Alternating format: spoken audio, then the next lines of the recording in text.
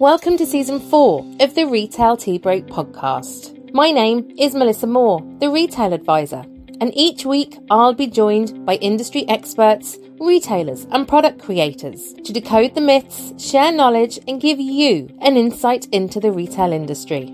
So grab your cup of tea, sit back, relax and listen in to Season 4 of the Retail Tea Break podcast. Today's episode of the Retail Tea Break podcast is sponsored by Salesforce, who bring companies and customers together.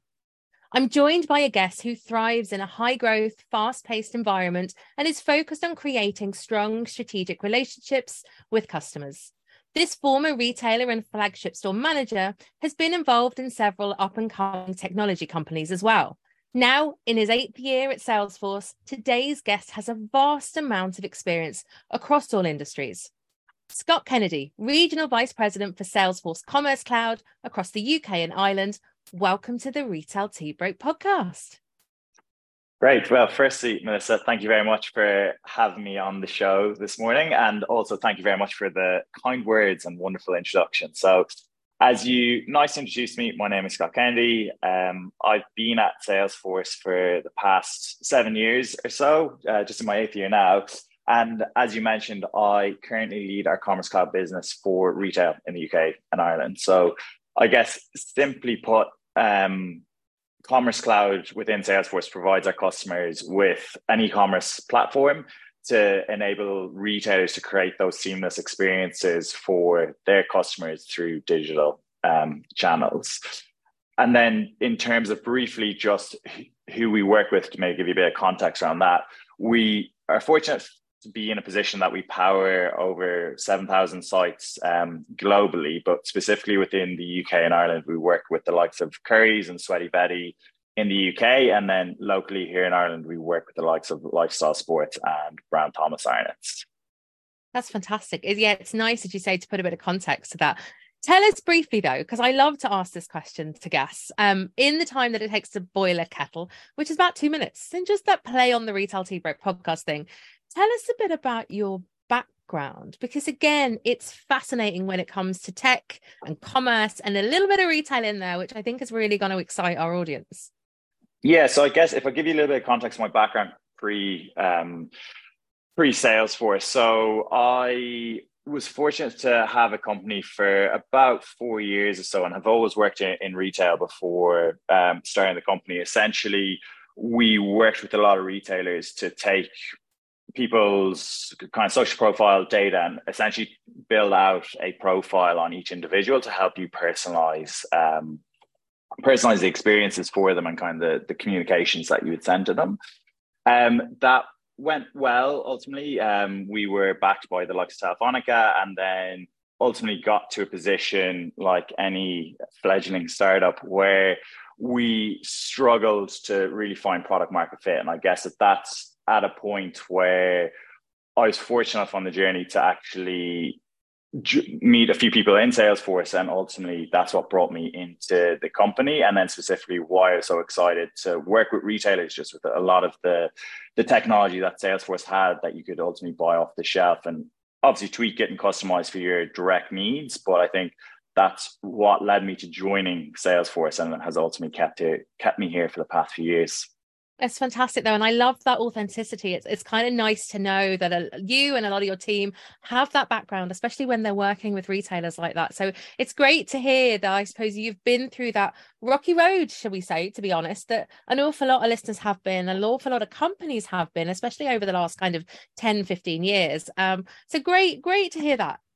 So Salesforce, you have an awful lot of data collected yourselves. What are you noticing right now? What are the key trends? What's happening in retail at the moment from your perspective?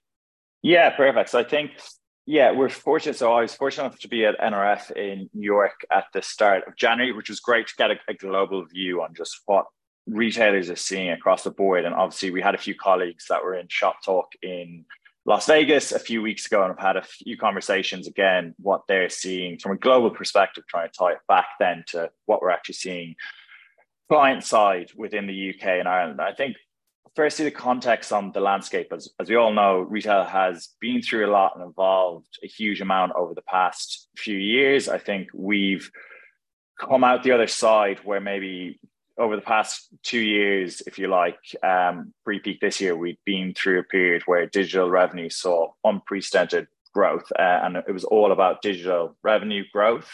And now we've moved into a period where, obviously, won't go into it in too much because it probably pains me around what's happening in the macro environment in terms of supply chain issues, inflation, etc. But I think what we've kind of seen is digital growth ultimately is starting to taper off, albeit that we're working from a much bigger baseline because it did grow so much in 2020, 2021, and for the first half of 2022. And I think broadly, when we're dealing, especially with omni-channel retailers at the moment, it's almost a flip-flop in strategy, in that some months in-store is doing really, really well. So everyone is starting to really hone in on the strategy for in-store. And then in other months, it's going back to digital. So I guess it's a little bit unpredictable at the moment. But overall, what that means, what we're seeing really from, I guess, going back to this macro environment component, really what we're seeing in terms of these company priorities, it's one, how do we drive efficient revenue growth? And I think I use the word efficient in that, how do we grow our revenues while our cost of acquisition and our cost to serve is as optimized as possible, which will ultimately lead to increased profit margins within the business. And then the other piece is around how do we actually optimize our spend? And that spend, I think, really around our technology systems to remove a lot of the manual processes that we have within a lot of retailers today, is ultimately what we're seeing at a company level. And then I guess the final piece is just actually what are the themes under all of this in terms of that companies need to be aware of. I think the first one is a huge shift to focus in loyalty and retention, which is ultimately just being driven by everything that's happening with third-party cookie and the new legislation coming in there, but also just the cost of acquisition has obviously continuously increased over the past few years, but at a point now where retailers, I think, are really starting to focus on the great existing customer base that they have today. The second theme that we're probably seeing is around, actually, I mentioned the flip-flopping between in-store and then digital channels. I think really the retailers that will get it really right are focused on this omni-channel strategy and really connecting all customer touch points, so we can, one, optimize this experience across the two channels, but also track our customers. So we know that I think one area retailers struggle with it today is if in-store is doing well, digital maybe drops a little bit, there's no view, like that digital customer could be in store, which I think a lot of retailers don't have a view on. And then the final one, which we're really excited about, is just leveraging AI. And I think there's lots of discussion points around AI at the moment, especially with ChatGPT. But I think really when we talk about personalizations, it's how can we're collecting all this great data around our customers. How can we actually action this data to really give personalized recommendations at each touch point of the journey, both in store and across our digital channels? It sounds so exciting, though, when you talk about it. Like, it is a slightly unnerving time, as you said, right now, but there's so much positivity within the industry. And there seems to be scope now more than ever to go places with this stuff. But to lean into a point you had there, it's really clear. And look, we have COVID to blame for this. It's really clear that customers, they got used to online during COVID. Of course they did. They were back out in the real world last year. So now they want the best of both worlds. Let's be really clear. But they want these mega experiences across both channels. So then for you, retailers have to deliver this like true idea of omni-channel. And you use that term, and I might even ask you to explain it, because I actually think an awful lot of retailers are still getting this wrong. So to get a true omni-channel experience, in your view, what does that look like? Yeah, good question. So I'll give you a kind of overview on what we actually mean and define omnichannel, and then maybe try to bring it to life with giving a couple of stories around that. But I think if we think about omnichannel, we've got, in its simplest form, we've got brick and mortar in store, we've got then our e-commerce platform, and then also we've got the channels around that. So the likes of Instagram, TikTok, social channels that now you can actually start transacting on. I think really when we define the omni-channel journey for a customer, there's just so many different touch points, which ultimately makes it harder for customers, for retailers, to embed the key message and key personal product recommendations at every touch throughout this. So I think it's really, how can we engage our customers with the just leveraging the data that we have to ensure that they're just not shopping elsewhere, which will also lead to driving up loyalty for the customer base as well. But if you think about a real world example, again, going back to maybe just an e-commerce with brick and mortar example, it was about 2 weeks ago, I was over in London for Retail Week Awards, which is a fabulous event kind of celebrating the UK retail community. And classic, didn't realize that I didn't have a shirt with me when I was traveling over. So I just quickly ordered through Charles Church Shirts, who obviously do same day delivery, next day delivery, have a few different options. So I got it for next day delivery. And I realized when I got delivered to the office, realized when I opened it that I had actually forgotten to order cufflinks. So there's luckily a Charles Church shirt just beside our Charles Church Shirts store just beside our office in London, and I just popped down, managed to grab. So I had the shirt with me. The retail assistant was great and gave me recommendation on cufflinks.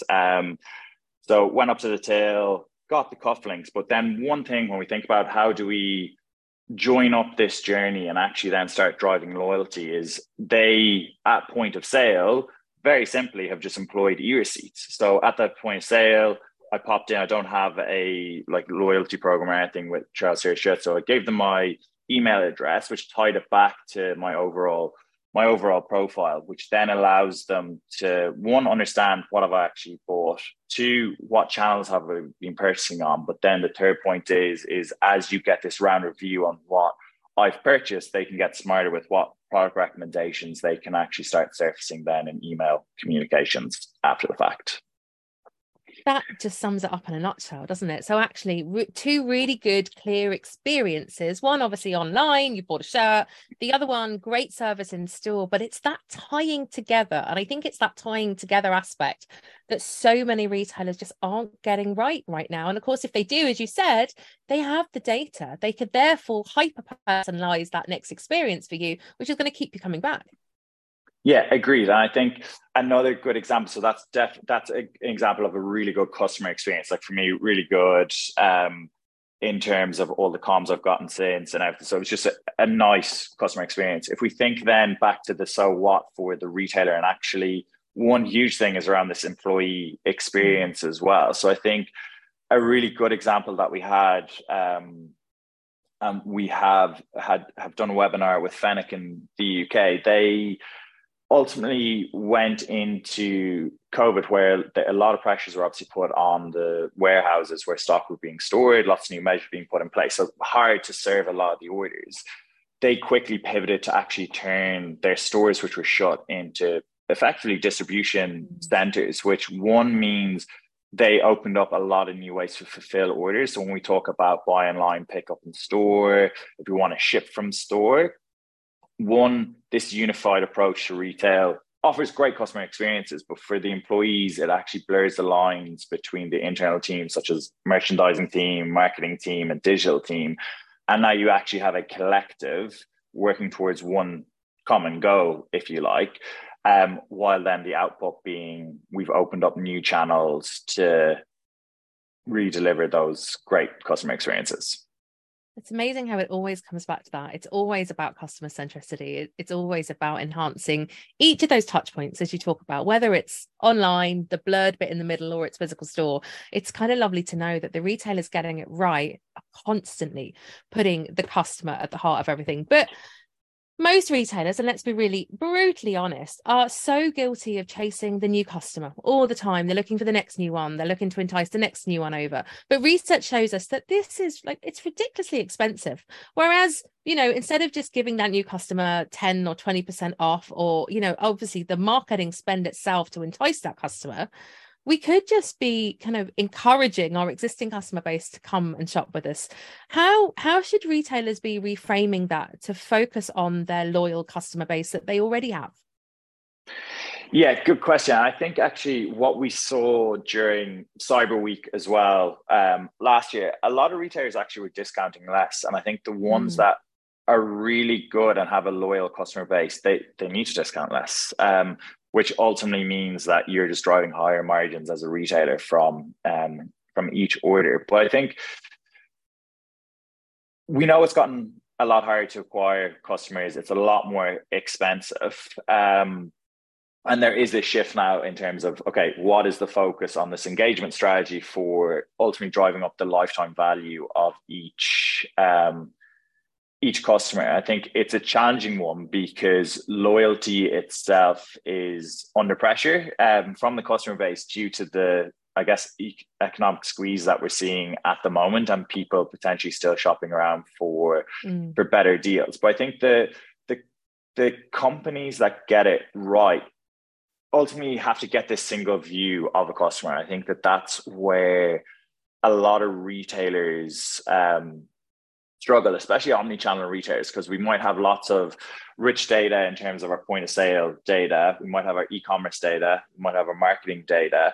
We've got all this really, really good stuff. But when it lives in these different silos and different tools, it gets very hard to really personalize that experience across these channels. So I think retailers that are getting it right are focusing on how can we amalgamate all of this data into one solution.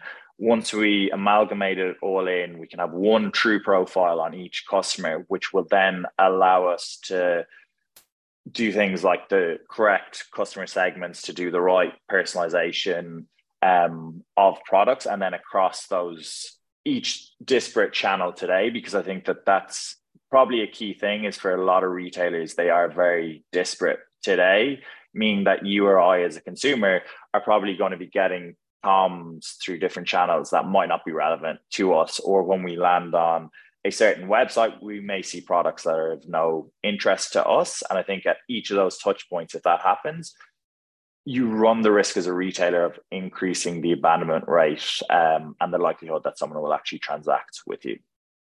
That's really scary. And again, you've put that so well that actually if you're showing me the wrong product, of course I'm going to go elsewhere. So not only now have you not retained me as a customer, you've lost me as a customer, and you're almost pushing me into your competition's hands because they're obviously waving at me and want to entice me over. Do you think it's as simple as that? Because certainly it seems like at the moment, as you say, if we're quite price conscious as consumers, which a lot of us have to be right now at the moment, are we actually doing ourselves a disservice from not strategizing with this data, as you said, because if it's in different silos, if we're not feeding that back into the company, are we then just actually pushing consumers away? Yeah, I think if you or I, and we're all consumers, right? I think you build loyalty with a brand if your expectations are met every single time. So I think I think a lot of time we actually sometimes expectations aren't met, but most people will pay a higher price, and this is backed by research as well. Yeah. You'll pay a higher price if you know the experience is good, you know the products are going to arrive if and when they say they arrive, if I've got the ability to return that item through different channels. So if I buy something online, return it in store for a different size. Those type of experiences is ultimately what builds that loyalty. So I think we are doing a disservice, I think you're right, to both the retailers and also to our customers if we're not centralizing all of this rich data that we have. Because I think, to my point earlier, a lot of retailers are great at collecting it, but I think the ones that are truly differentiating themselves in the market are the ones who actually act on that data. So one, we drive insight from it and understand the different shopping behaviors, but how can we actually act on this data and leverage some of the tools that we probably have already to ensure that we get to that utopia state of real-time customer engagement is ultimately what we're trying to get to, which is good. We're in a position now that there's lots of tools in the market, Salesforce being one of those that has these tools to enable you to do that and automate a lot of these processes, both for the internal teams, but then having that automation there just means it's real time for your customers. I love it. And you know what? You've alluded to it there, but I've got to ask while I have you. You know, we've obviously talked about the key trends, we've talked about issues. What can you guys offer? What are Salesforce doing for some of those key customers that you've mentioned, whether it's in the UK or Ireland or globally? What is it you can offer to help these retailers really drive home their message, but also to capture that customer and keep them? Yeah, good question. So I guess to try and simplify, if we look back to the key themes that we're seeing in the market, it's the shift in focus to loyalty and retention. It's how do we deliver this truly unified and omni-channel experience for our customers? And then how are we leveraging all this rich data that we're gathering in AI to offer personalization? So in short, if you miss me to not say that Salesforce have the tools in place for these trends. And I guess how we're helping customers achieve this, it's twofold. So there's always one side, which is one bucket of like the technology, and there's lots of technology vendors in the market. I think the benefit with Salesforce and how Salesforce has evolved is we've been fortunate enough to acquire different solutions as the company has grown, like the likes of e-commerce platform, marketing platform, and the service capabilities as well. So I think one is around technology, but the other side is more the success and aligning the expert resources that we have internally to help customers and new customers leverage the technology in a right way, and ultimately innovating then on the technology that we have in place to address what the market is actually demanding within the space of a few months versus waiting with the risk of potentially losing your customers. Exciting. But I do, as you say, and I know Deirdre, when she was on a few weeks ago, spoke about that. There's so much this can offer. So it's nice to know that you can connect fully across all those silos to really bring these different channels to life for customers. So final question, as always, what's coming up for you and even your part of Salesforce over the next few months? Yeah, so next few months are an interesting one. I think given the pressures in the market at the moment that we talked to at the start, just around what's top of mind for a lot of companies. I think for the next few months for us, we're really focused on just partnering with our customers over the next few months. So I mentioned we do a lot of innovation. So within specifically Commerce Cloud, we do about 8 releases a year to ensure that we have the latest tools for our customers. I think the ones that we're really excited about at the moment, which have been recent announcements, are one around the social channel integration. So one stat that alarmed me recently, actually, not to digress too much, but was the fact that TikTok has now overtaken YouTube in terms of the amount of daily views. So I think the really interesting, yeah, I know. So I think the one really interesting side is like looking at Gen Z, looking at buyer behaviors. Like it's just so different. Like you or I, and I'm sorry, I'm not going to put you into one specific tier, but like I know for me, if I'm starting my search journey, it's typically on Google, right? Yeah. I'll go to Google, I'll typically search for something. But if we actually look at Gen Z, like search for a restaurant, it starts on TikTok. Searching for products, it starts on TikTok. So I think that is a really interesting new trend that's emerged for a lot of retailers, and what we've worked really closely with the likes of TikTok and Meta to partner so we can actually start surfacing e-commerce product catalogs ultimately on the likes of TikTok, so people can actually find your products and transact through that channel.